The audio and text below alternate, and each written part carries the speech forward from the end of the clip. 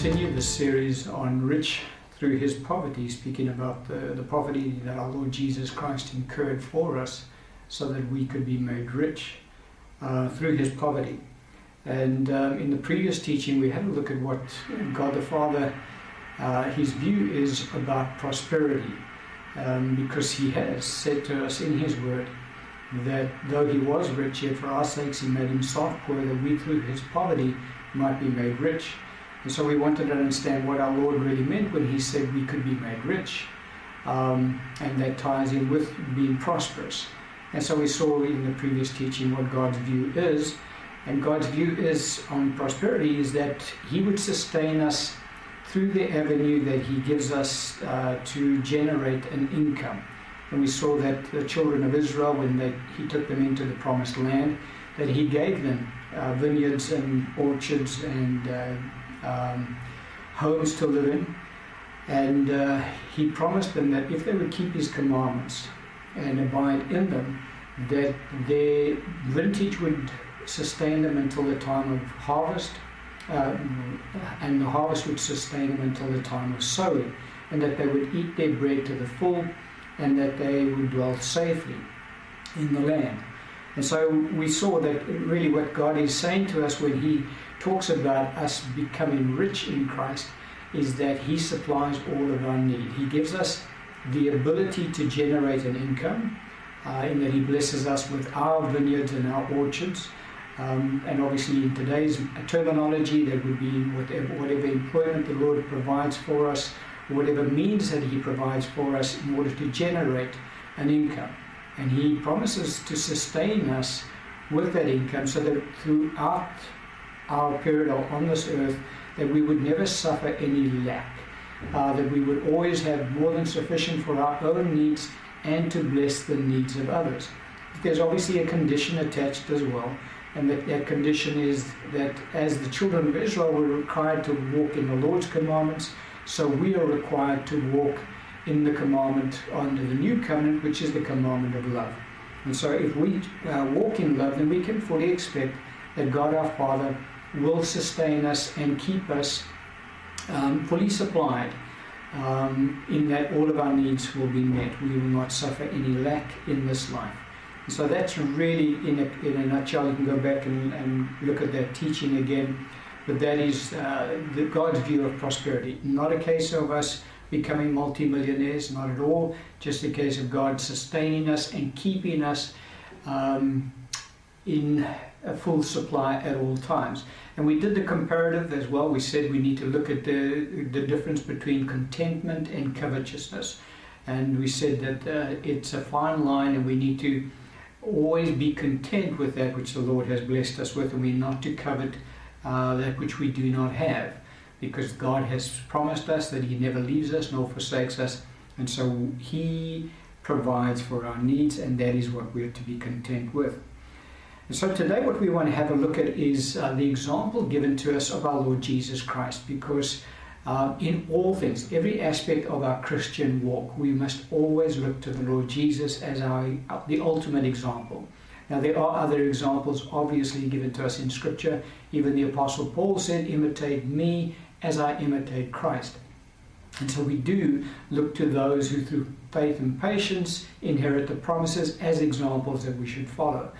But the ultimate example always is Jesus Christ our Lord, for he is the perfect Son of God, and we are all to aspire to walk as our elder brother, our Lord Jesus, walked when he walked on the earth, because we do have that potential.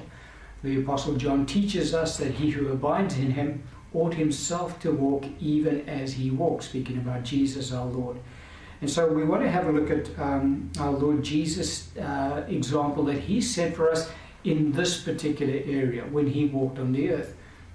And there's a couple of things we want to look at today. We want to look at our Lord's early life when he was growing up, because we just want to see the background of our Lord's life when he came into the earth, how he was brought up. In this, everything we want to look at today obviously pertains to the Lord's provision and prosperity.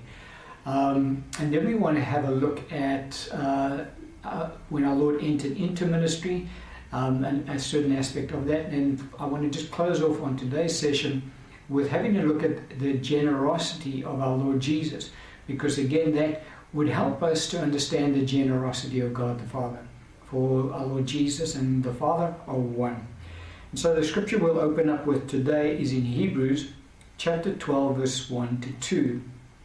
The scripture says, "Therefore we also, since we are surrounded by so great a cloud of witnesses, let us lay aside every weight and the sin which so easily ensnares us, and let us run with endurance the race that is set before us, looking unto Jesus, the author and finisher of our faith, who for the joy that was set before him endured the cross, despising the shame, and has sat down at the right hand of the throne of God." And so we must look at our Lord Jesus in every aspect of our lives, as I've already said. And this particular aspect about walking in prosperity, walking in the riches that the Lord has provided for us through his poverty, is no different. We look at our Lord Jesus, for he set the example for us. And so, again, our Lord made the comment at one time. He said, "A servant is not greater than his master, and a disciple is not greater than the teacher." And so it is enough that the disciple become like the teacher. And so we can aspire to live like Jesus lived. We should not try and aspire to live beyond the way Jesus lived, because then we're kind of trying to be greater than our master, and that's, our Lord said, that's not, you can't do it.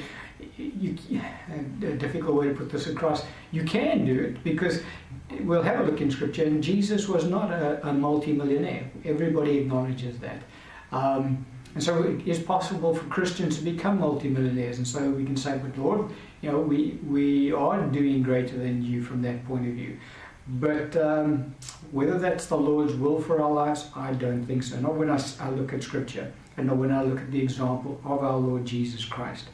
And so let's have a look at our Lord's early years when he first came into the kingdom, because I just want to touch on a point that is raised quite often, because again we're having to bring a balance to this message, because it is the Lord's will that his saints prosper, without a doubt.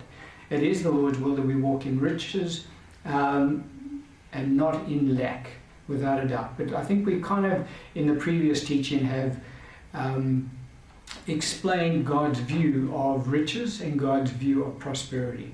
It's different to this world's view. This world's view of prosperity and riches is tremendous wealth, luxurious homes, luxurious cars, everything, just having everything of the best all the time. But that's not the Bible. That's not what the Lord teaches us. And so one of the things that is taught by those who proclaim the prosperity gospel is that one of the blessings that came into our Lord's life was when the three wise men came to visit when he was born. And there were gifts that were given to Mary and Joseph at that time. And a lot of the teachers of the prosperity gospel will point to that and say, well, now that is God's supernatural provision for his son, so that his son did not have to grow up in poverty, that they had substantial wealth through those gifts that were actually presented at that time. And I've actually heard a very well-known minister of the gospel on television stating that the value of the gifts that were presented to our Lord's parents at that time equated to the value of roughly $40 million, because it was a whole trainload of camels that these wise men came to present these gifts to our Lord at that time. And so, the imagination of the carnal mind knows no bounds when it comes to wanting to go after riches.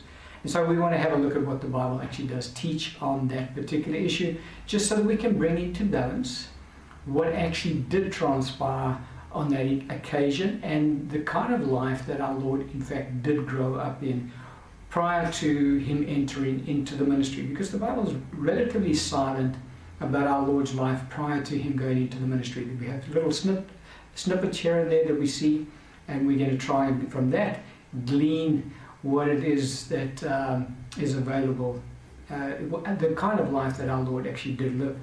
So the passage we'll open up with in this point is in Matthew chapter 2, verse 1 through to 11. Scripture says, "Now after Jesus was born in Bethlehem of Judea in the days of Herod the king, behold, wise men from the east came to Jerusalem, saying, Where is he who has been born King of the Jews? For we have seen his star in the east, and have come to worship him." Verse 11. "And when they had come into the house, they saw the young child with Mary his mother, and fell down and worshipped him. And when they had opened their treasures, they presented gifts to him, gold, frankincense, and myrrh." And so these are the gifts that were presented by, and in fact the scripture doesn't say there were 3 wise men. It just says that there were wise men from the east. And behold, wise men from the east came to Jerusalem. Now we see 3 gifts that are presented: gold, frankincense, and myrrh. And so we just naturally extrapolate that out and say, well, each wise man, because we know it was plural wise men, and so each one presented one gift to the Lord. And so it's more than likely that there were 3 wise men, although the scripture does not say 3.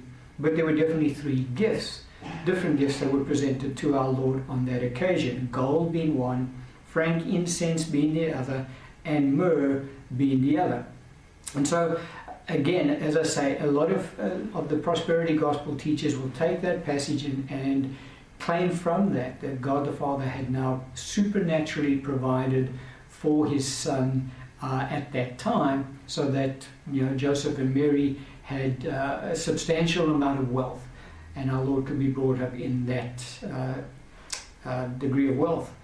And so we want to just now see, well, is that the case? Because just reading that passage of scripture, it's pretty much open to interpretation. It could be that it's an extravagant gift that was given to our Lord, or it could be a token of a gift that was given to our Lord. And we're going to see in scripture now that the opposite is in fact true. It was not a $40 million gift given to our Lord Jesus Christ, in value that is. And so let's see what the scripture does say on the subject, because the Bible is not silent on the issue.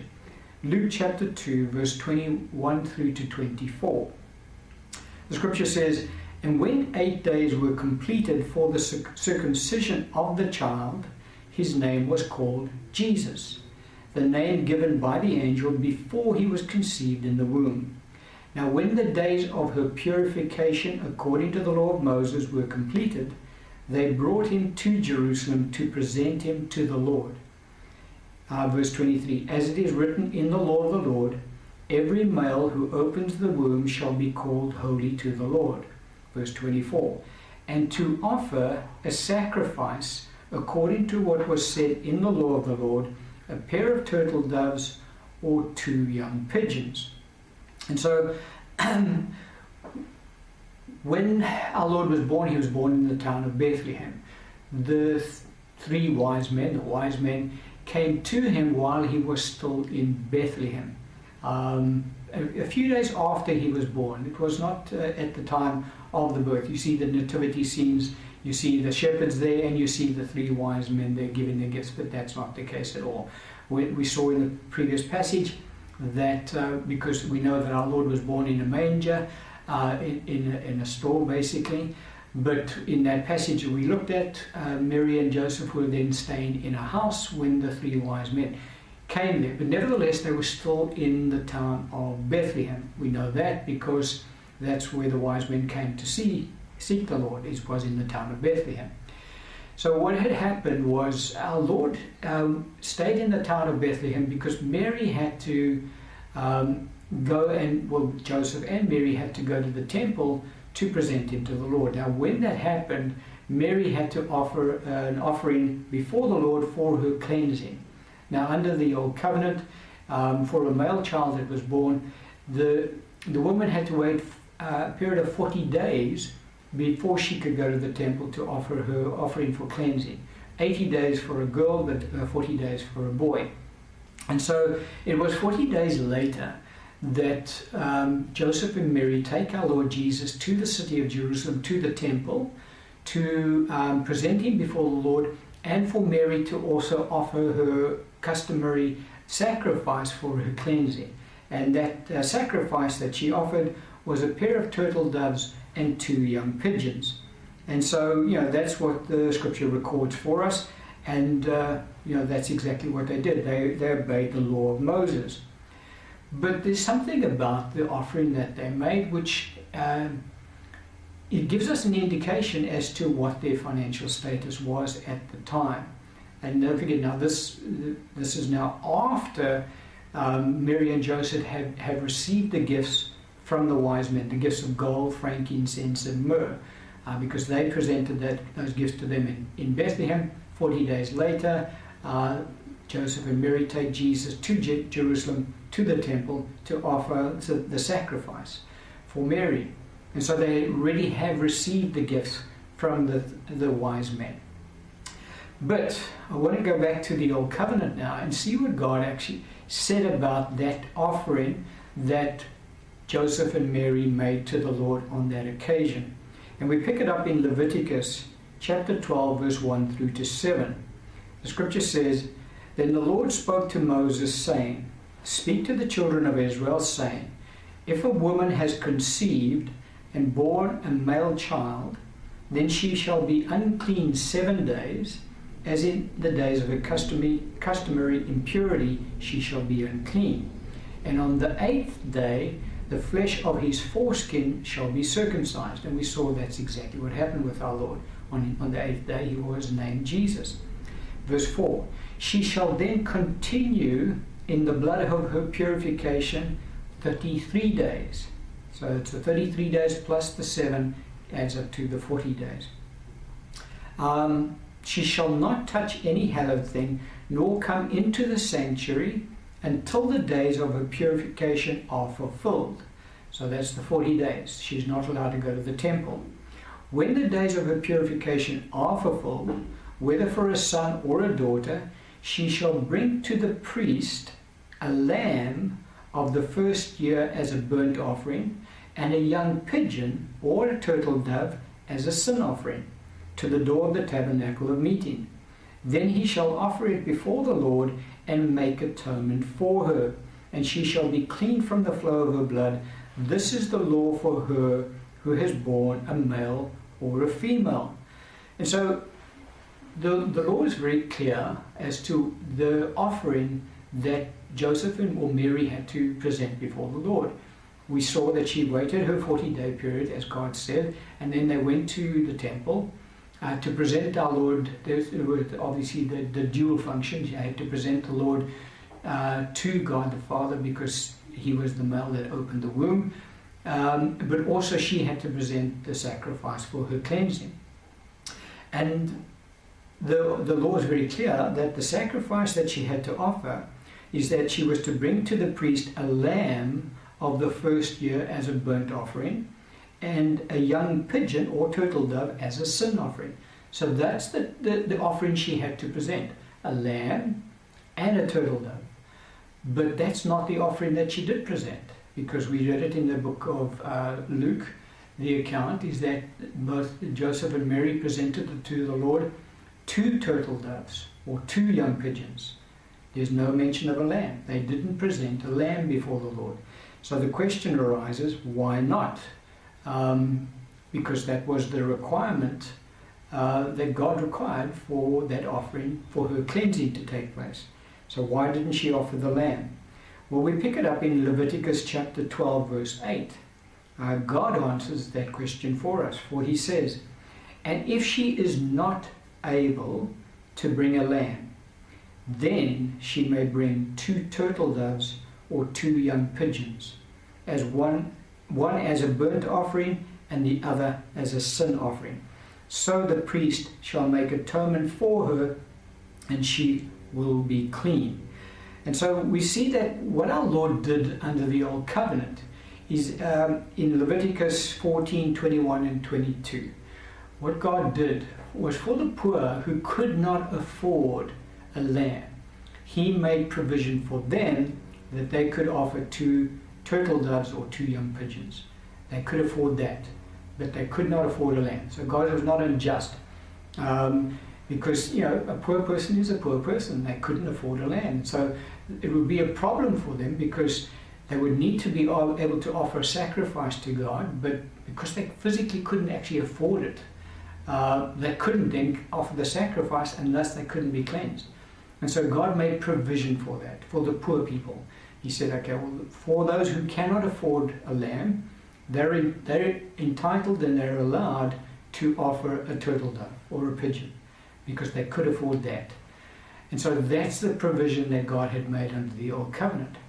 And so it kind of just screams at us what Joseph's and Mary's financial condition was like when they presented our Lord before God the Father after his 40 days, after her 40 days of purification.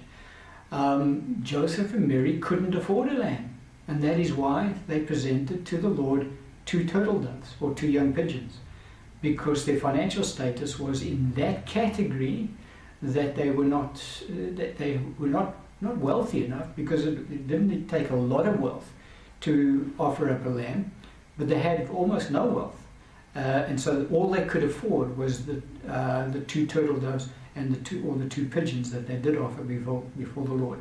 And so we see very clearly then that the gifts that were offered to the Lord by the wise men in the town of Bethlehem were gifts, token gifts. They were not extravagant gifts, because if they had been, Joseph and Mary could well have afforded offering God a lamb and a turtle dove, but they couldn't. They could only afford 2 turtle doves.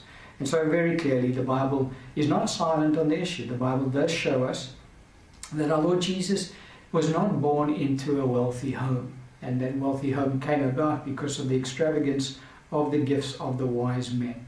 That wasn't the case at all. Those wise men gave gifts of gold, frankincense and myrrh, but those gifts were token in nature. They were not extravagant gifts, and not train loads of camels arriving on the Lord's doorstep and delivering all extreme wealth to our Lord Jesus when he was born into the earth. And so that kind of just debunks that myth that is out there in the church in some circles. And so we get now to having a look at our Lord's life growing up. The Bible doesn't tell us very much about our Lord's life growing up. We have the account of when he was born, and we've just read one of the accounts when the wise men came.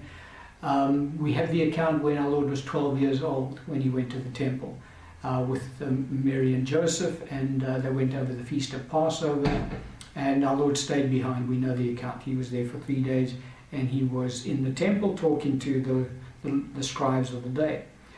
But that's about it. In fact, that's all kind of that we know about our Lord's life from his birth until the time he begins his ministry. Now we know in historical accounts that and the biblical accounts obviously, after Joseph and Mary had presented our Lord to in the temple after that 40-day period, that Joseph was then warned in a dream to take Jesus and Mary down to Egypt. And they went down there, and they lived there for 4 years. I'm not going to get into the timeline now, but after the 4-year period, when Herod had died, God brought Joseph and Mary back into Israel, and that's when they went to live in the town of Nazareth, where they originally did come out of in the first place.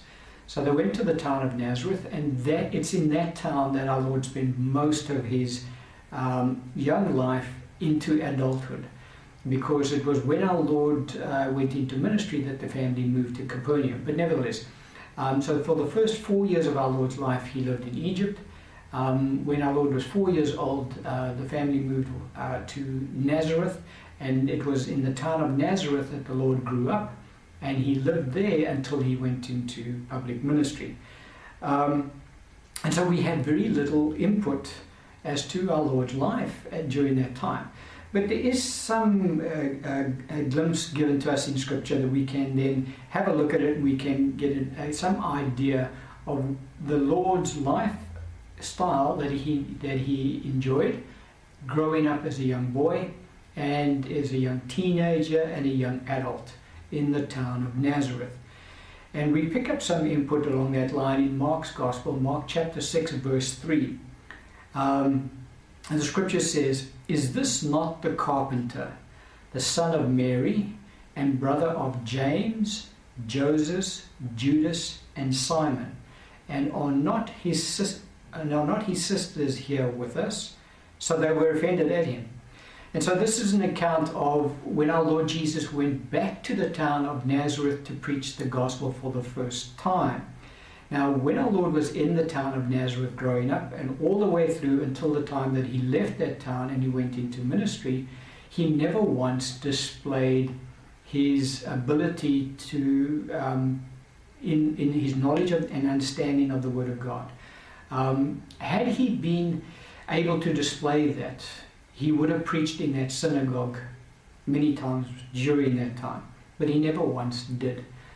He went back into the town of Nazareth to preach in the synagogue for the first time after he got into the public ministry. And it's that at that time that they get the town of Nazareth get to hear the wisdom and knowledge that our Lord actually does have in the Word of God, because he never displayed that when he was in Nazareth. The only time during our Lord period that he was growing up where he displayed his knowledge of the Word of God was that time when he was 12 years old in the temple when he was with the scribes, because he would never see them again, and so he could reveal to them his understanding of the Word of God. But when he went back to his hometown, he never displayed that understanding. So the rabbi had no idea as to just the depth of wisdom that Jesus actually had in the gospel. But we're not going to get into that today, but I just wanted to bring that up. So anyway, we see a picture here. Our Lord grew up in a relatively large home because he had 4 brothers and at least 3 sisters. So it was a large home that our Lord was born into. And so that gives us some idea as to the household that our Lord grew up in. Now, the town of Nazareth was not a very big town. If you go back in historical records and you look at it, you will see that it wasn't a metropolis. It was a very small little village, really, the town of Nazareth that our Lord grew up in. Now, our Lord grew up, Joseph was a carpenter, and so our Lord grew up, and when he became a young man, he entered into the family business of carpentry, because that's why Nazareth knew him as the carpenter, for that's what they say, "Is this not the carpenter?" So how's this guy teaching now? Anyway, so that was one of the reasons they got upset with him, because, you know, he had never heard him teach the Word of God before. So he grew up as a carpenter in that town. That was the family business. The family business was carpentry, and Jesus was working with Joseph in that business, which is why everybody knew him as the carpenter. Now, we know that our Lord did everything well. Mark 7:37 says, "The Lord did all things well," and he would have done all things well. And so our Lord Jesus would have excelled as a carpenter. He would have done a very good job. And so if you got a chair made by the Lord, it would have been a good chair. If you had a table made by the Lord, it would have been a good table. And so there's no doubt that the carpentry business that Joseph had in the town of Nazareth would have been a prosperous business, because the quality of work that would have been produced through that business, with the Lord working in it, would have been exceptional quality. And so, you know, that business would have prospered. But it would have only been able to prosper to the point of who they could serve in the town of Nazareth. Now, as I say, if you go look at historical records, the town of Nazareth was very small. And so that carpentry business would have been sufficient to sustain that family of 8 children and 2 adults. So it's a large family. You're looking at 10 people that carpentry business had to look after and sustain. But it would have been enough for them to be able to live a comfortable lifestyle. Extravagant wealth? No. Because if Joseph wanted to have a thriving carpentry business that would have, you know, really made a lot of money, he would have had to move to a big city like Jerusalem, where there was a population that could have then maybe helped them. They lived in Nazareth, a very small town. And so that town was able to sustain the family. They had a comfortable business. They lived comfortable lives, but there was no extravagant wealth generated through that carpentry business. And we need to understand that. And so that just kind of points to what God, our Father, has said to us about prosperity. His view of prosperity is that He would provide for us sufficiently so that we could live comfortable lives. And that's exactly what our Lord grew up in. He lived in that town of Nazareth, and they lived a comfortable life. They didn't suffer lack at all.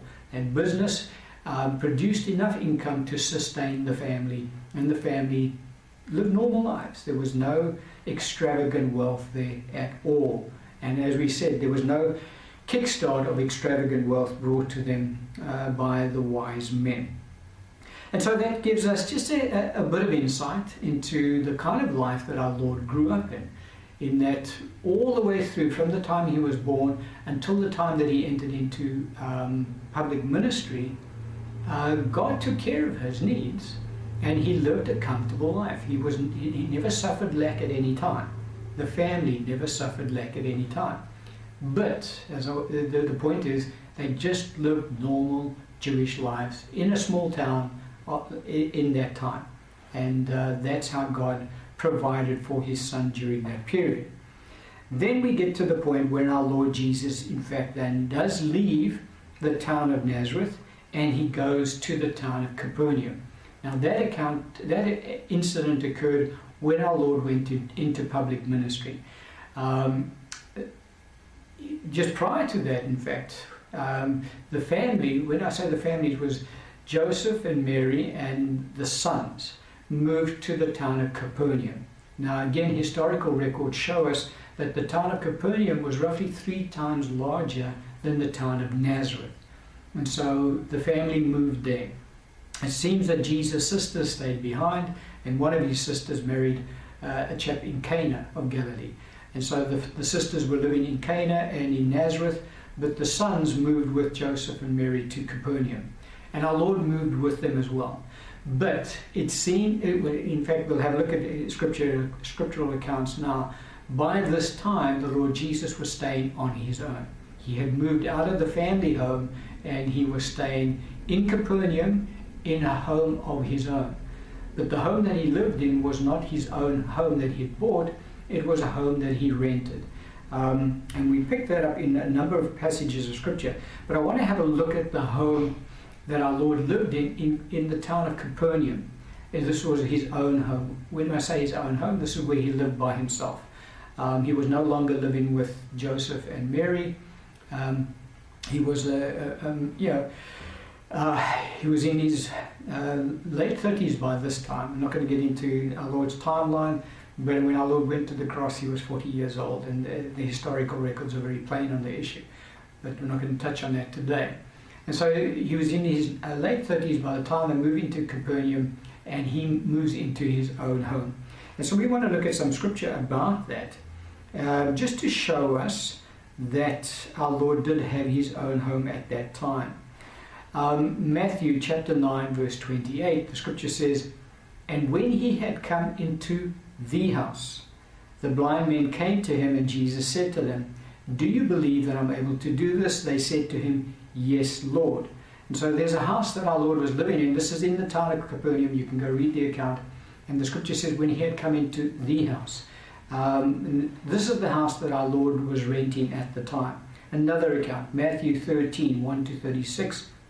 Scripture says in verse 1, "On the same day Jesus went out of the house and sat by the sea." So that's the house that our Lord was staying in at the time. Verse 36, "Then Jesus sent the multitude away and went into the house. And His disciples came to Him, saying, 'Explain to us the parable of the tares of the field.'" And so again, it's just pointing to this house that our Lord was living in on His own in the town of Capernaum during His public ministry.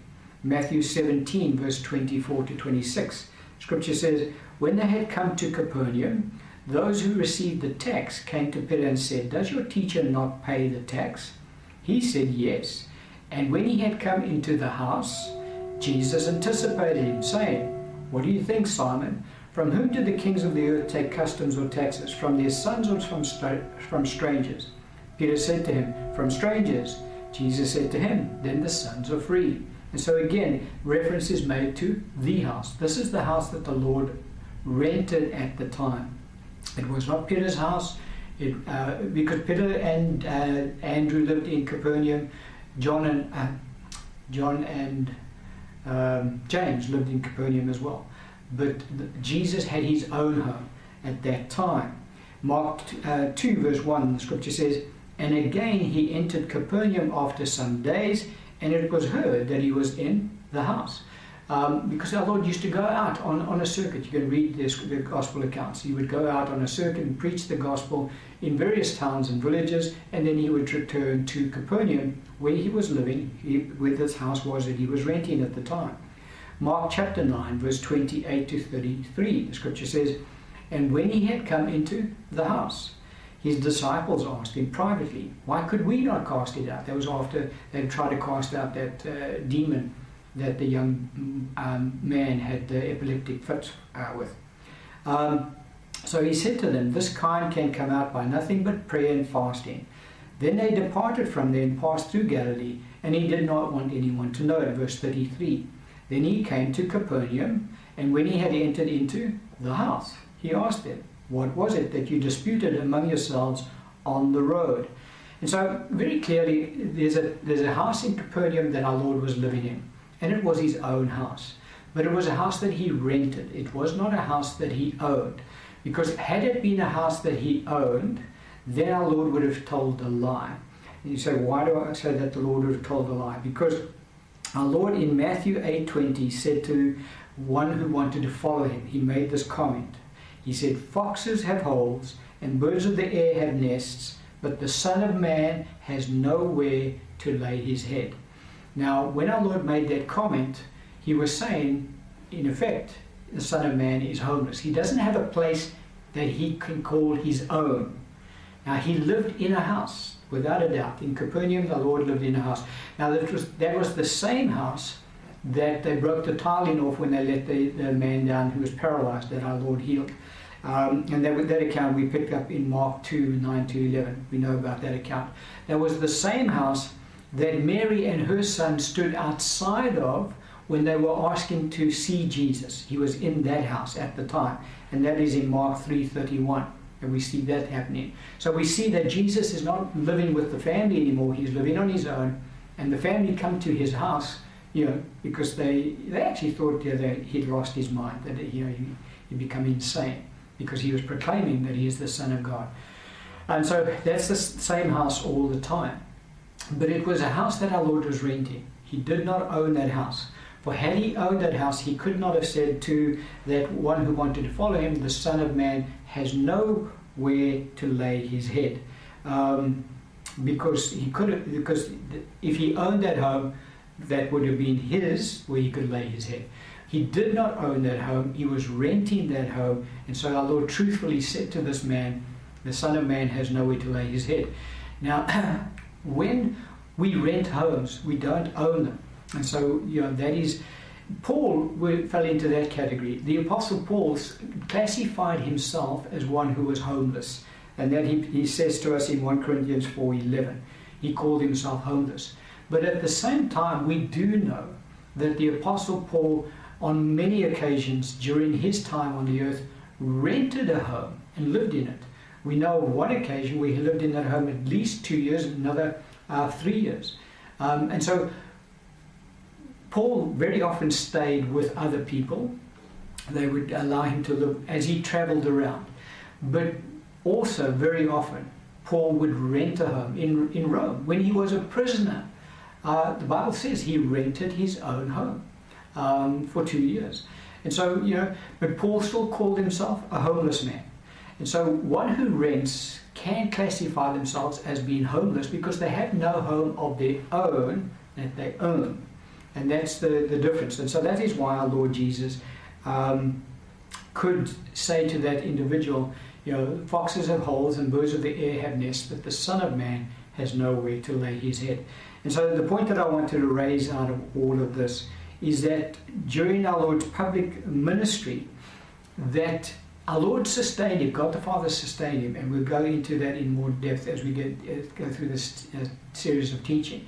But with regards to our Lord's lifestyle that he lived, he was able to live in a home that he rented in the town of Capernaum, to which he always returned after he'd been out on a circuit preaching. But it was nevertheless a rented home. It was not his own home. He lived in that home on his own, and our Father sustained him so that our Lord was able to pay the rent on that particular home when he was in that town. But when he left Capernaum to go to Jerusalem, that was it. He paid his rent and then he moved out. And he went to Jerusalem the last time because he was then to be crucified at that time. And so, again, it just gives us a bit of insight as to our Lord's lifestyle prior to him going into the ministry, and just as he then entered into the ministry, and the lifestyle that he led during the time of ministry. Now, most of the time when our Lord was out, obviously all the time when our Lord was out ministering, he would stay in other people's homes. Very often our Lord would actually stay out in the field. They would sleep under the stars. There's one account in John's Gospel where the Bible talks about after the Lord had been teaching, everyone went to his own home, but Jesus went to the Mount of Olives. And our Lord then spent the night in prayer before God and went back into the temple the following morning. But our Lord very often also, with his disciples, very often slept under the stars, out in the open fields. And so that was our Lord's lifestyle. Not extravagant wealth there. Just a normal little home that he lived in. It wouldn't have been an extravagant home. It would have been just a normal size home that he lived in at that time. And so they we're painting a picture, because the Bible says, looking unto Jesus, the author and finisher of our faith. And so we need to see how Jesus lived. And so we can expect to live a very similar lifestyle to our Lord. And so, as I say, our Lord rented a home when he was 38 years old until he was 40 in the town of Capernaum. And then he left this earth. And now I want to just touch on our Lord's generosity. And now we see that being displayed during his public ministry. We see the extravagance of our Lord when he does bless individuals. Now I just wanted to show that, because Jesus now then reveals to us our Father's generosity to us. And the first account I want to look at is the account in Cana of Galilee. That's the first miracle that our Lord performs. It's a very extravagant miracle. Let's have a look at it. John chapter 2, verse 1 through to 10. The scripture says, on the third day there was a wedding in Cana of Galilee, and the mother of Jesus was there. Now both Jesus and his disciples were invited to the wedding. And when they had run out of wine, the mother of Jesus said to him, they have no wine. Jesus said to her, woman, what does your concern have to do with me? My hour has not yet come. His mother said to the servants, whatever he says to you, do it. Now there were set there 6 water pots of stone, according to the manner of purification of the Jews, containing 20 or 30 gallons apiece. Jesus said to them, fill the water pots with water, and they filled them up to the brim. And he said to them, draw some out now, and take it to the master of the feast. And they took it. When the master of the feast had tasted the water that was made wine, and did not know where it came from, but the servants who had drawn the water knew, the master of the feast called the bridegroom. And he said to him, every man at the beginning sets out the good wine, and when the guests have well drunk, then the inferior. You have kept the good wine until now. And so here we see obviously a miracle that our Lord performs, in that he turns water into wine. And we look at that miracle and say, Lord, that is such an astounding miracle that you performed. And it is. But I want to have a look at this miracle that our Lord performed, the first one that he performed in the earth, from a different aspect. I want to look at it from the financial, because it is from that aspect that we're in this series we're looking at being made rich through the poverty of our Lord. So we want to look at the generosity of the Lord. And so the background here is that this is a wedding of one of Jesus' younger sisters. The reason we can say that is because the Lord Jesus was invited to the wedding along with all of his disciples. Now at that time he had 6 disciples with him. Peter and Andrew were there, James and John was there, Nathaniel was there, Philip was there. Those are the 6 that we know about. There might have been more, but those 6 we definitely do know about. They were with him. And so the reason that the Lord Jesus could invite 6 of his disciples to this wedding was because he was the older brother of the bride. And so he was able to then invite his 6 disciples to go with him to the wedding. No, otherwise, if you're just a guest at a wedding, you can't say, oh, can I bring another 6 of my friends with? Because this wedding was not an extravagant wedding where there was, super wealth being displayed, because we see in the wedding roughly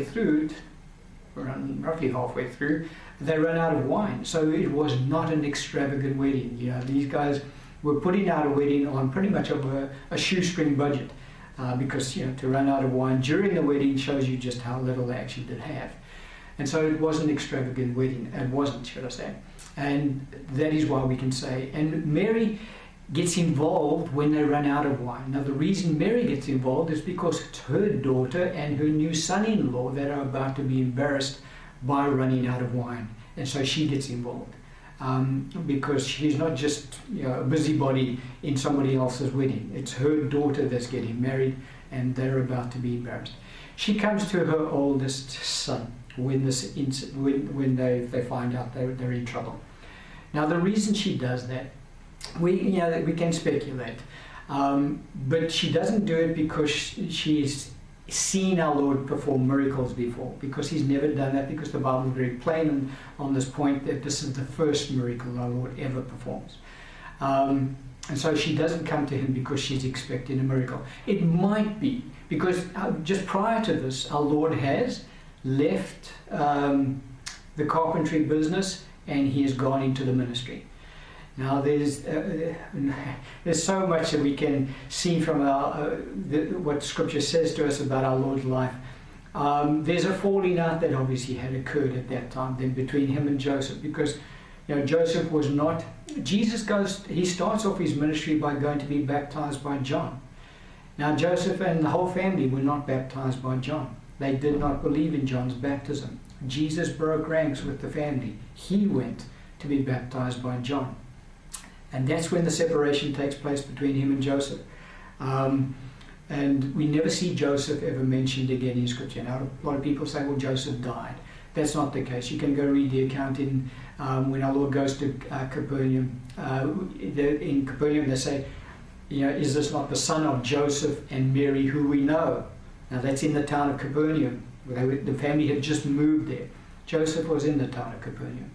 Now there was a falling out. The reason we can also say there was a falling out is because when Mary eventually she breaks with the family, and she then believes in God. She says she's going to follow her son. When she does that, she's at the cross, and that is when our Lord looks down upon her and says to John, "Behold your mother." And John takes Mary into his home.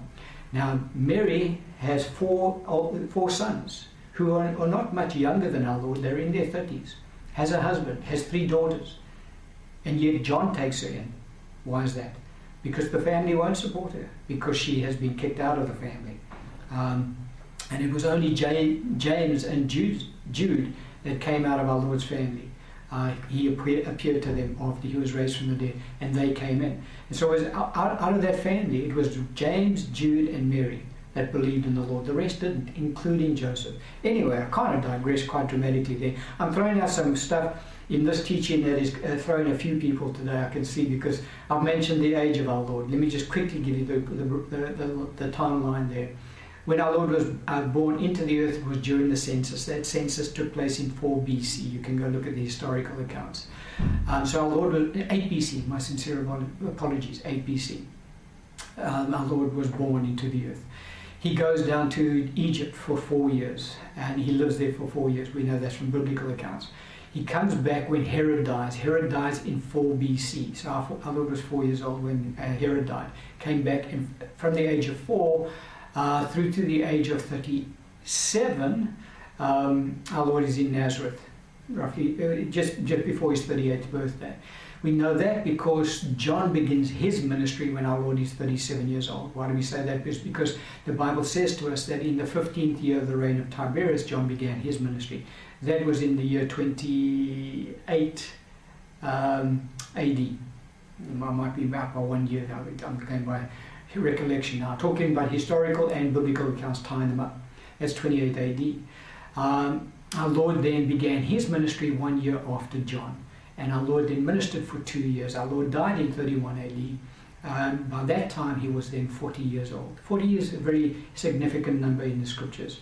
And the reason everybody assumes that our Lord was 33 years old is because Luke's account says he was about 30 when he began his ministry. The Holy Spirit knew his exact age. And so when the Holy Spirit inspired Luke to write about 30, it was because the Holy Spirit just didn't want us to know the exact age. But we can work it out that our Lord's exact age when he began ministry was 38 years old. So it's about 30 to 38 years old. That's why when they said to the Lord, "You're not yet 50 years old," when he said that he knew Abraham. You know, if he was a young man of 30, they would never say, "You're not yet 50 years old." It was because our Lord was nearly 40 at the time, and there were some grey hairs coming through. Again, I'm showing some weird stuff, but in the book of Psalms, the Bible talks about the Lord had grey hairs in his head.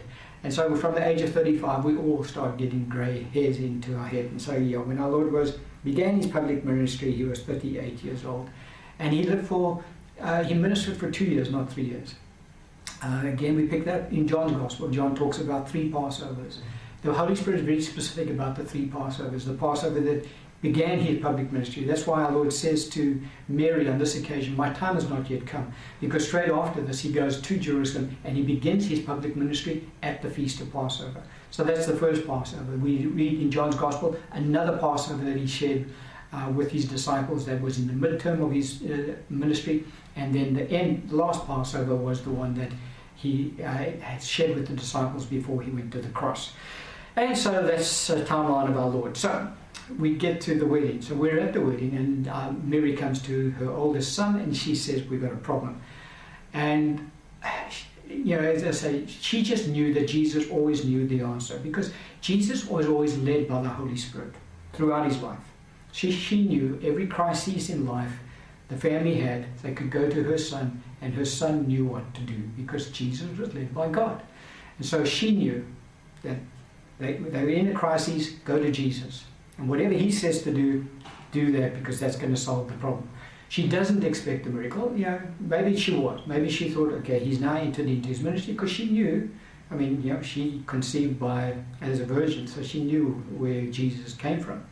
So maybe she is saying, well, now he's going to start displaying his glory. And he does. He turns the water into wine. Mary doesn't know that.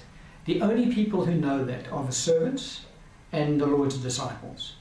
They're the only ones who know that this is what the Lord did. Scriptures complain on that issue to us. But let's now get to the financial aspect of this. And the financial aspect of this, because this is now a wedding gift that he presents to the young married couple. The young married couple being his sister, his younger sister, and her newlywed husband. And the value of the gift is 75,000 Rand in today's money, if you go calculate the value. If you look at the quantity of wine and the quality of wine that our Lord presented to them, he presented them a wedding gift of 75,000 Rand. Now that is an extravagant gift, even if it is for a member of the family. Because don't forget, the family was not an extravagantly wealthy family. They ran out of wine during the wedding. It wasn't such a huge wedding that that's why they ran out of wine. It's because they didn't have a lot of money. And so it was an extravagant gift that our Lord presented to them. But it gives us a bit of an insight into the extravagance of God our Father when he does bless us. How much he can, in fact, bless us. And so our Lord displays the extravagance of our Father to us. Let's have a look at another account where our Lord just explained, it displayed the extravagance of God and the goodness of God. Luke chapter 5, verse 3 to 9. Scripture says, "Then he got into one of the boats, which was Simon's, and asked him to put out a little from the land. And he sat down and taught the multitudes from the boat. When he had stopped speaking, he said to Simon, Launch out into the deep and let down your nets for a catch. But Simon answered and said to him, Master, we have toiled all night and caught nothing. Nevertheless, at your word, I will let down the net. And when they had done this, they caught a great number of fish, and their net was breaking. So they signaled to their partners in the other boat to come and help them. And they came and filled both boats so that they began to sink. When Simon Peter saw it, he fell down to Jesus' knees, saying, "Depart from me, for I am a sinful man, O Lord." For he and all who were with him were astonished at the catch of fish which they had taken. Now, look who were astonished. He and all who were with him were astonished at the catch of fish. These were seasoned fishermen. That was their business. They'd been in this business for many years, all of them. And they were all astonished at this catch of fish. The Bible says the boats had started to sink because of this volume of fish that the Lord had blessed them with. And so here again we just see such an extravagant display of our Lord's generosity. Why did our Lord do that? Well, because he's good, obviously. But I mean, the background here is our Lord borrowed Peter's boat for about maybe 2 hours. Our Lord taught the multitudes. And at the end of it, our Lord actually wanted to pay Peter for the use of his boat. And so that's how our Lord paid Peter. Now again, if you go and do a calculation in today's value as to how much this catch of fish would have netted for them, excuse the pun, it works out to roughly about 160,000 rands. Now again, that is an extravagant payment made for the use of Peter's boat for 2 hours. And so again, just shows us how much our Lord does bless us and can bless us when he wants to, because he is an extravagant God. Let's have a look at another account of our Lord's generosity when he was on the earth. Mark chapter 6, verse 37 to 42. The scripture says, "But he answered and said to them, 'You give them something to eat.' And they said to him, 'Shall we go and buy 200 denarii worth of bread and give them something to eat?' But he said to them, 'How many loaves do you have? Go and see.' And when they had found out, they said, 5 and 2 fish. Then he commanded them all to make them sit down in groups on the green grass. So they sat down in ranks, in hundreds and in 50s. And when he had taken the 5 loaves and the 2 fish, he looked up to heaven, blessed and broke the loaves, and gave them to his disciples to set before them. And the 2 fish he divided among them all. So they all ate and were filled." And so this is the account when our Lord fed the 5,000. Now, we know that the Bible account shows to us 5,000 men. It doesn't mention how many women and children were present on both accounts when our Lord fed the multitudes. But we know there were at least 5,000 there. And so, again, and each one ate to the full.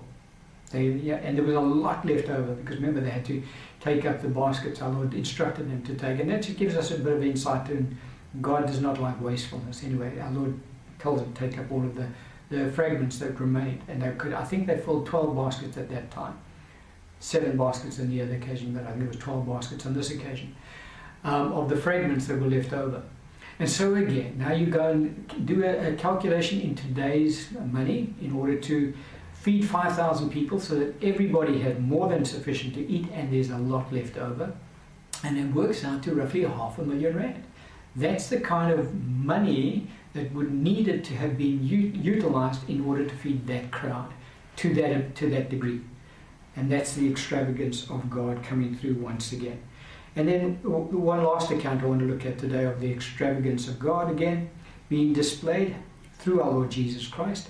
John chapter 21 verse 5 to 11. Scripture says, "Then Jesus said to them, 'Children, have you any food?' They answered him, 'No.' And he said to them, 'Cast the net on the right side of the boat, and you will find some.' So they cast, and now they were not able to draw it in because of the multitude of fish.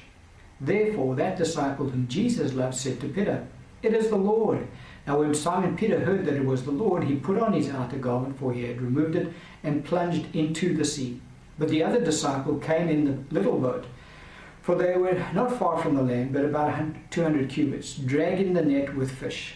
Then as soon as they had come to land, they saw a fire of coals there, and fish laid on it, and bread.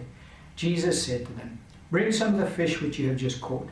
Simon Peter went up and dragged the net to land, full of large fish, 153. And although there were so many, the net was not broken." And so again, here's just another account. Our Lord, guys, have you any food? He was saying, have you caught anything? Because they've been fishing the whole night. And they said, "No, we haven't caught anything." So our Lord, blesses them in this. Again, go do the calculation and you will find that value of that catch was roughly 40,000 rand. Just a simple miracle that our Lord performs. All of this, we just wanted to show the generosity of the Lord Jesus, because although we've seen that God sustains us and keeps us, when He does choose to bless us, the blessing is always extravagant. And that's another aspect we must always keep in mind with our Lord, is that we must never limit the Lord. If He chooses to bless us extravagantly, we must thank Him for it, because He is an extravagant God. In the next teaching, we want to continue looking at our Lord, and we want to look at His ministry finances, and we want to look at His personal finances, how He handled His personal finances, what condition were they in, how He handled the ministry finances, how much did they receive through the ministry. That's also an important part for us to have a look at. But we're going to end the teaching on that particular point today.